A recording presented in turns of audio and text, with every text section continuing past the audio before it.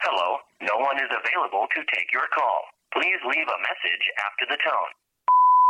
Hi, Christopher. Hi, Jonathan. This is Jonathan Carlisle of the UHF 62nd. I was just calling about a repressed memory I had about the Stanley thermos, or more importantly, why I do not have one anymore. I used to get up in the morning, in the quiet slumber of the pre-dawn, before anyone else was awake, probably before I was even awake, and I would prepare for work, and one of those things was I would use the Stanley thermos to prepare hot chocolate. Just like everybody else would make coffee, I would use my hot chocolate and pretend I was an adult.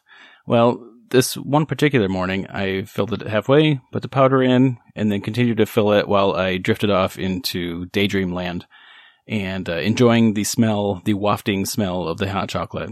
Well, that smell didn't last too long, and it turned into the smell of like dirty hair and death.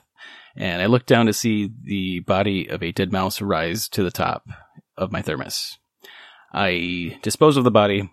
I cleaned the thermos. My wife promised to clean the thermos 20 times. The thermos was practically brand new. I'd only used it just long enough to get it into my routine. I could never bring myself to ever use it again. Never ever. Just the thought that I'd come so close to just capping it off and taking it with me just haunts me to this day. Except for when I repress it. So I'm hoping I can repress it again, and I'm hoping you can too. Sorry about that. Goodbye.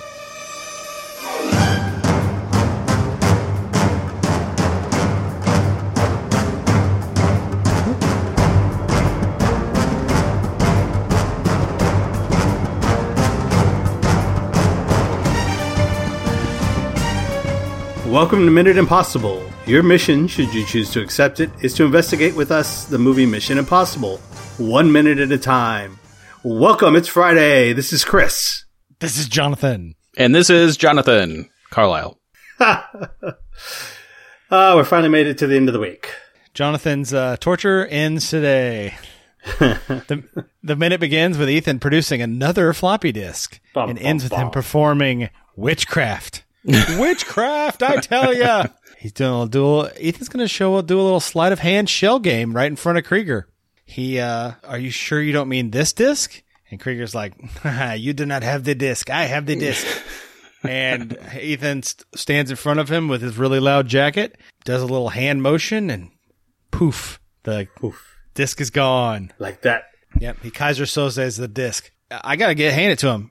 I've looked it up everywhere. He learned this sleight of hand trick. That's impressive. It's a good trick. Just that one shot or this whole thing? The two that he does. Okay. The two where he does one where he puts it in front of him and he moves both hands at the same time and then flicks his wrist and they're gone. And the second one is when he's smacking it back and forth in his hand. He then makes it disappear from both hands. Nice. It's pretty impressive. I'm sure it's a simple trick, and I looked it up online. One of the ways that you can do it is it's attached to a cord, and when he flicks his arms up, he's actually pulling that cord. It's like attached to him, and you notice his arms are bent. The second he straightens his arms, that disc goes into his sleeve because the straightening of it shortens the cord, and the cord can only go out a certain amount. So that's a pretty fun trick. The way he does it the other way, where he's smacking it in his hand, might even be a Foley trick, where he doesn't actually have the disc in his hand, and then the Foley makes it sound like he has it when he's smacking. So we'll have to figure that out as we go through this minute. Mm-hmm. Well, that makes sense. How magic is he? I like the Foley idea. Oh, sorry. Go ahead. That's okay. When he's got his back to us, he could easily have just stuck that in his pants. And they have the Foley where it sounds like he's still smacking it against his hand. And then, boom, it's gone. What's impressive because the sleeves on that jacket are very tight, like small. Yeah. So I wouldn't know where you would put it. This is very fashion forward for what he's normally wearing. Yeah. It seems like this might just be a magician's jacket. Like it's made to do tricks, to do sleight of hand. Is that why it's so loud? So it kind of covers whatever you're doing? I bet you, they're not using the sound from the room, but I bet you for a sleight of hand magician who's doing it out in front of people, yes. I looked up a couple of magic shops and they have tricks where you can take discs. It's mostly CDs now. Obviously, you're not going to be making floppy disks disappear. But they do have CDs that you can learn how to palm. It's not palming because you can't palm a CD and you can't palm a floppy disk. It's pretty much you're making it go in your sleeves. That's the only place you can put it. Or he's really a magician. Magic is real, guys. No, he's like 7th level, so yeah, he might be. So I like the sound, the Foley or whatever, because they are constantly making that disc make noise. He's tapping it, or he's tapping it on someone's head, or he's shaking it, or he's slapping it between hands. Like I think that's part of the magic trick, is that they're constantly putting the noise of it in there, so us as the viewer, we assume it's there. Yeah, and that's a good point to bring up. Let's talk about the slapping it against someone's forehead. He walks up to Krieger and takes the disc and smacks it against his forehead and says, you weren't paying attention. Where did this disc come from? That is not a good way. That's a good way to get stabbed in an argument with Krieger. Yeah, especially with Krieger, who seems to have a lot of knives. I swear to God, if my knife was not in Virginia right now, I would stab you in the face. It would be right between your eyes. It's condescending. Yeah. I know that Krieger needs to be put in his place in this scene, and this is Ethan big dogging him back down into his thing. But I'm like, oh God, don't hit him. Yeah, it's very much Maverick Ethan again, that we had in the first few minutes of the movie. He's very cocky. Yeah, he's back to Maverick Ethan. Because he had a mission that actually went well. Yeah. He lost no one. He only lost a knife. Yeah, so. he couldn't lose anyone. It was just him in there. It wasn't even his knife, so he doesn't care. Well, he's kind of I don't know how much we want to reveal, but he's kind of putting on a show too. So he's kind of acting cocky. I wonder if I wonder how much of his cockiness is self-aware, if it's always as an act or if he just slips in and out of it. Yeah, it's hard to tell when they shot this. Did they shoot these scenes in London? They shot all this stuff at the same time as they were shooting Emilio Estevez and these other shots. This was all done on London sound stages. So I'm wondering how much his character development came up, because we're seeing Ethan at 3 different points in the movie that were probably all shot a couple of months, 2 or 3 months. So how far along in the process had he gotten with his character yet? And this is definitely, we're getting back to cocky Ethan, because now with cocky Ethan, we get better Ethan. Cocky Ethan is one step ahead of everyone. And for the rest of this movie, he will be one step ahead of everybody. Yeah. Whereas, but up until this point, until he got the new knock list, he's been behind by a step. He's behind Job. He's behind Max. Now he's back where he understands how the situation works. And I like that about this movie, is that our main character, we're 75 minutes into this movie, and we're now back to form. And so the third act will be super strong, because Ethan is now top dog again. Yeah. And he is now showing it by going after the scariest person on the team, tapping him on the forehead with a floppy disk and telling him he's stupid for not knowing, of course I didn't give you the disk. I've had the disk all along. You have a different disc. I went down into that room with 2 discs, and you don't know which one I have right now. Well, I mean, that's even true. Like when they were in the vault, how much could Krieger even see? Because he was laying down on his back most of the time. He can only see what Ethan saw through the Visco glasses. Oh. So if Ethan's not looking at, if Ethan had a disc in his left hand and a disc in his right hand, he could have switched them without looking, and Krieger would never know. So it should be pretty easy to fool him. This is kind of a lot of showboating. It is a lot of showboating. I think in this part of the movie, it is our job now to understand that Krieger is not a good guy. I mean, he knocked the Bible on the floor for God. Oh my goodness! Sake. Jeepers. That's a no-no. Heavens to Betsy. The script sometimes has been taking shortcuts with how we're supposed to know people. We already know Krieger was only in it for the money. We know Krieger didn't like the plan and he'd rather do something else. But the fact that he was able to get all the equipment they needed and also was able to pull Ethan up and complete a successful mission, Krieger thinks he's top dog now. Yeah, he's thinking that Ethan couldn't have gotten away with his plan without him. Nope, and now he wants to go meet Max. Well, he doesn't know Max, but he wants to go meet the buyer. So how much do you guys want to talk about what's going on based on what we know at the end of the movie? And like who's on what side and everything? Well, I mean, Krieger and Claire are basically on the same team, right? Same side. Mm-hmm. So if he thinks he has the disc, I mean, that's good for them, I guess. But so I guess he's pushing Ethan. Like he wants to go meet Max. He doesn't know who Max is, but he wants to meet the buyer.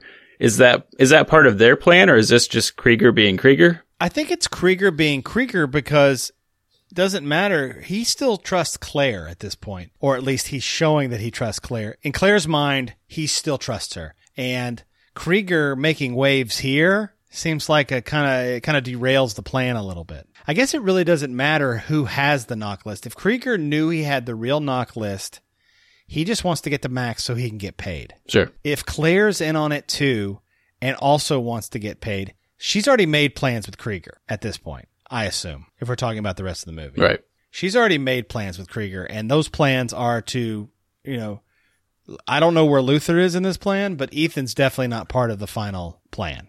He is to be taken care of or cut out of it somehow. I don't think Luther is part of the plan at all. I think he's also going to be taken Well, sure, but we don't know that. We don't know that from a story point of view yet. No. But we have noticed how much he was scared when he was actually, justifiably nervous when Ethan was stealing the knock list. Yeah. Whereas Krieger didn't care. Yeah. So you mentioned earlier that Krieger is the scariest one on the team. But if it came down to Krieger and Luther, who would it be? Luther would destroy Krieger. Yep. I agree. Luther is a manhole cover with arms. He is huge. And just knowing that, Ving Rhames is a big dude. You know what? I think in reach, if we're going to talk boxing, Jean Reno is probably going to outreach him. But if it's grappling on the floor, I think Luther's going to take him. Yeah. Yeah. I don't think Tom Cruise has a chance against either of these men. No, I don't either. He could fight Claire. And he might not win. No. 50-50. Yeah. Speaking of Claire, Ethan does, when he's doing his little Heidi trick, he does some inappropriate touching on Claire. Instead of just, you walk up to the person who you want to, when you make something disappear, the whole point of the trick is to make it reappear. Well, he walks up to Claire, and instead of it going into pulling the disc out of Claire's pocket, he sticks his hand behind the small of her back on the inside of her jacket to magically have the disc come out. Again, this is where this movie pushes some sort of bizarre what's the word I'm looking for? Not three-way. That's the wrong word. Triangle. Like some sort of love triangle between her and Ethan and her and Jim. It's still very off-putting. It is weird. And if you, as much as she, I guess maybe she, when she's in control of that, when she's manipulating the situation, she's okay with it. But if you look at her in the background after he pulls that disc out, like she closes herself up. Yeah. Like, oh, that was a little awkward. Yeah, I don't think she was expecting him to touch her. No. Bad touch. But then they do, that's not this minute, but there's like weird touching between them later. Yes, we had mouth thumb in the first 2 minutes of the movie where he stuck his thumb near her mouth and she kind of kissed it. And we're going to have almost that same shot again. She's going to kiss his knuckles before they go on this mission. And we've talked about it before. They took out the scenes where they were more intimate, or at least it was inferred that they were intimate because test audiences hated it. Yeah. I hate it. I hate what they left in. Yeah, it's really weird. I don't understand why they left that part in. I would have been just fine with Claire just being a female character in this movie. Yeah. Just having an actual arc.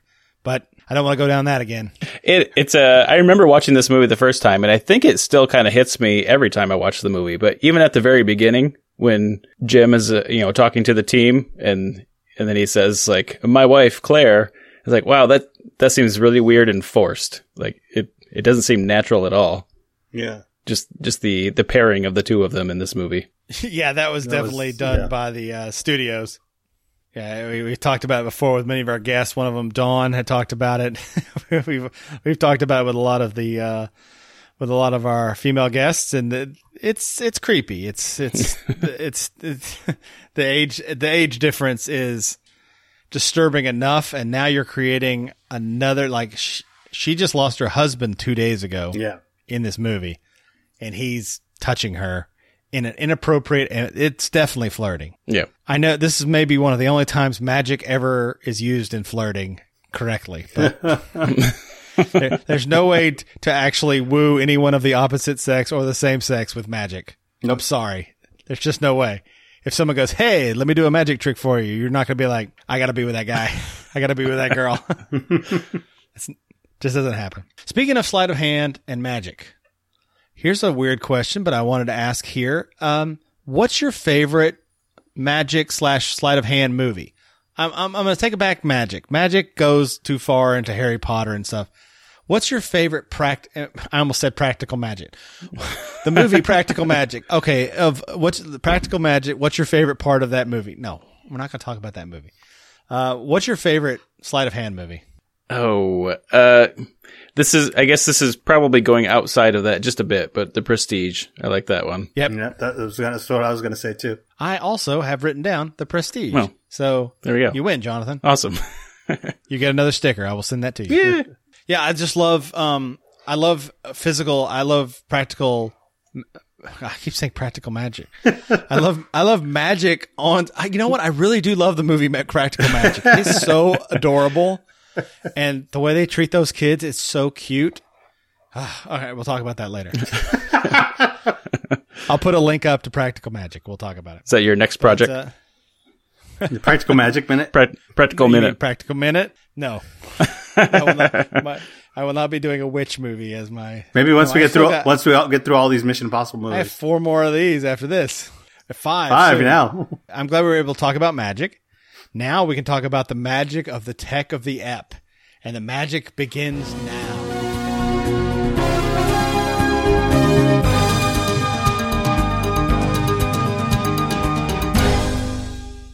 Did you guys feel that? That was the magic of the Tech of the Ep intro music. Oh, gotcha. I thought it was Doug Henning. What's your Tech of the Ep on this last? Now, this is where there's a wrinkle, Jonathan. Oh. You can do Tech of the Ep, but it's also Tech of the Week. Ooh. You can completely not even say a Tech of the Ep and say what your favorite tech was from the entire week, and that can be your Tech of the Week. If we were doing the ep, I was gonna say that the Foley work on the shaky disc. I like it. It's like a weird constant thing throughout this entire minute. Yeah, it's a nice trick too. Yeah. It's a fun old school way of making selling a magic trick on screen. Yeah. Yeah. But I still really like those flip down 3D glasses, the clip-ons. So something that's not in the movie is your Tech of the Ep. Well, maybe it should be. Tech of the Week. Tech of the Week. All right. You're a guest. You can do whatever you want with our vaguely defined rules on this Tech of the Ep. Go for it. Hey, I always wanted to be Dwayne Wayne for whatever reason. So that's good to know. What about you, Chris? I like his sleight of hand in this episode. I think that was really impressive. Your Tech of the Week? Your Tech of the Week is sleight of hand? No, that's not. No, just for this episode. My Tech of the Week. Chris, you're better than that. Come on, man. Tech of the Week. I enjoyed the CGI knife. That was my favorite. CGI knife is a good one. For the Tech of the Week, I'm also going to go with a CGI knife because it is so iconic. Even Jonathan, who doesn't know knives, if you saw that knife, you'd be like, that's the Mission Impossible knife. Yeah. For sure. Yeah. And that one's not even real. That's not a knife. That's a CGI fake knife. And it's so good watching it fall. Yeah. And it doesn't take me out of the movie at all. No. Whereas so many CG shots from 95 and 96, other than Jurassic Park, takes you out of the movie because you're like, oh, this is. Yeah. Cause part of me thinks it looks like a practical knife shot on a blue screen falling. And then they superimposed it. I never would have thought it was a CGI knife. Same here. I would like to know how much of that is. And I've looked up stuff about it, and I can't find a ton of information about the specifics because it's just far enough away that there weren't a lot of. ILM doesn't usually say how they build things because they don't want other people to do it. Like I was wondering if it was a 3D model completely or if it was a real thing shaded. So that when it looked like when it fell, they added shading so it looked like it was falling. So like they added like the reflection of the room. I would love to know how that was used. I wish if someone out there knows, please email us or send us a tweet about it because we'd love to know exactly how this works and how much of the CG. When someone says it's CG, it doesn't always mean it's 100%. No, and that's why I think it's the Tech of the Week because I can't tell what's fake on it. So that's the best kind of computer graphics for me. I agree. I like it. Agreed. Well, that's a great way to end this. We all are in agreement. All in agreement.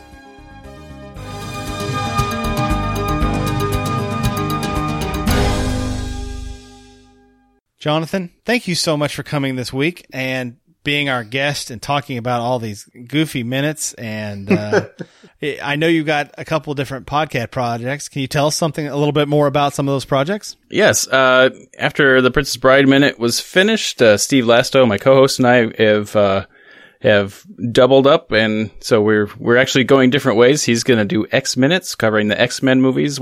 Actually, they're not doing minute at a time. They're kind of doing scene by scene, and because they're a lot of X-Men movies, and they want to get through them.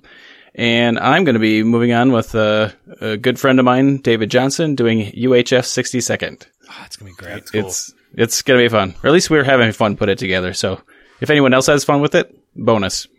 As long as you're having fun, that's what matters. Yeah. Yep. If you haven't listened to Princess Bride Minute, it's fantastic. I love it. I'm only about 25 episodes in. Oh, it goes downhill from there. I've heard the best. Okay, so don't listen to it after 25 episodes. Got it. Well, until next week with another guest, I've been Jonathan. I've been Chris. And I've been Jonathan. This minute will self-destruct.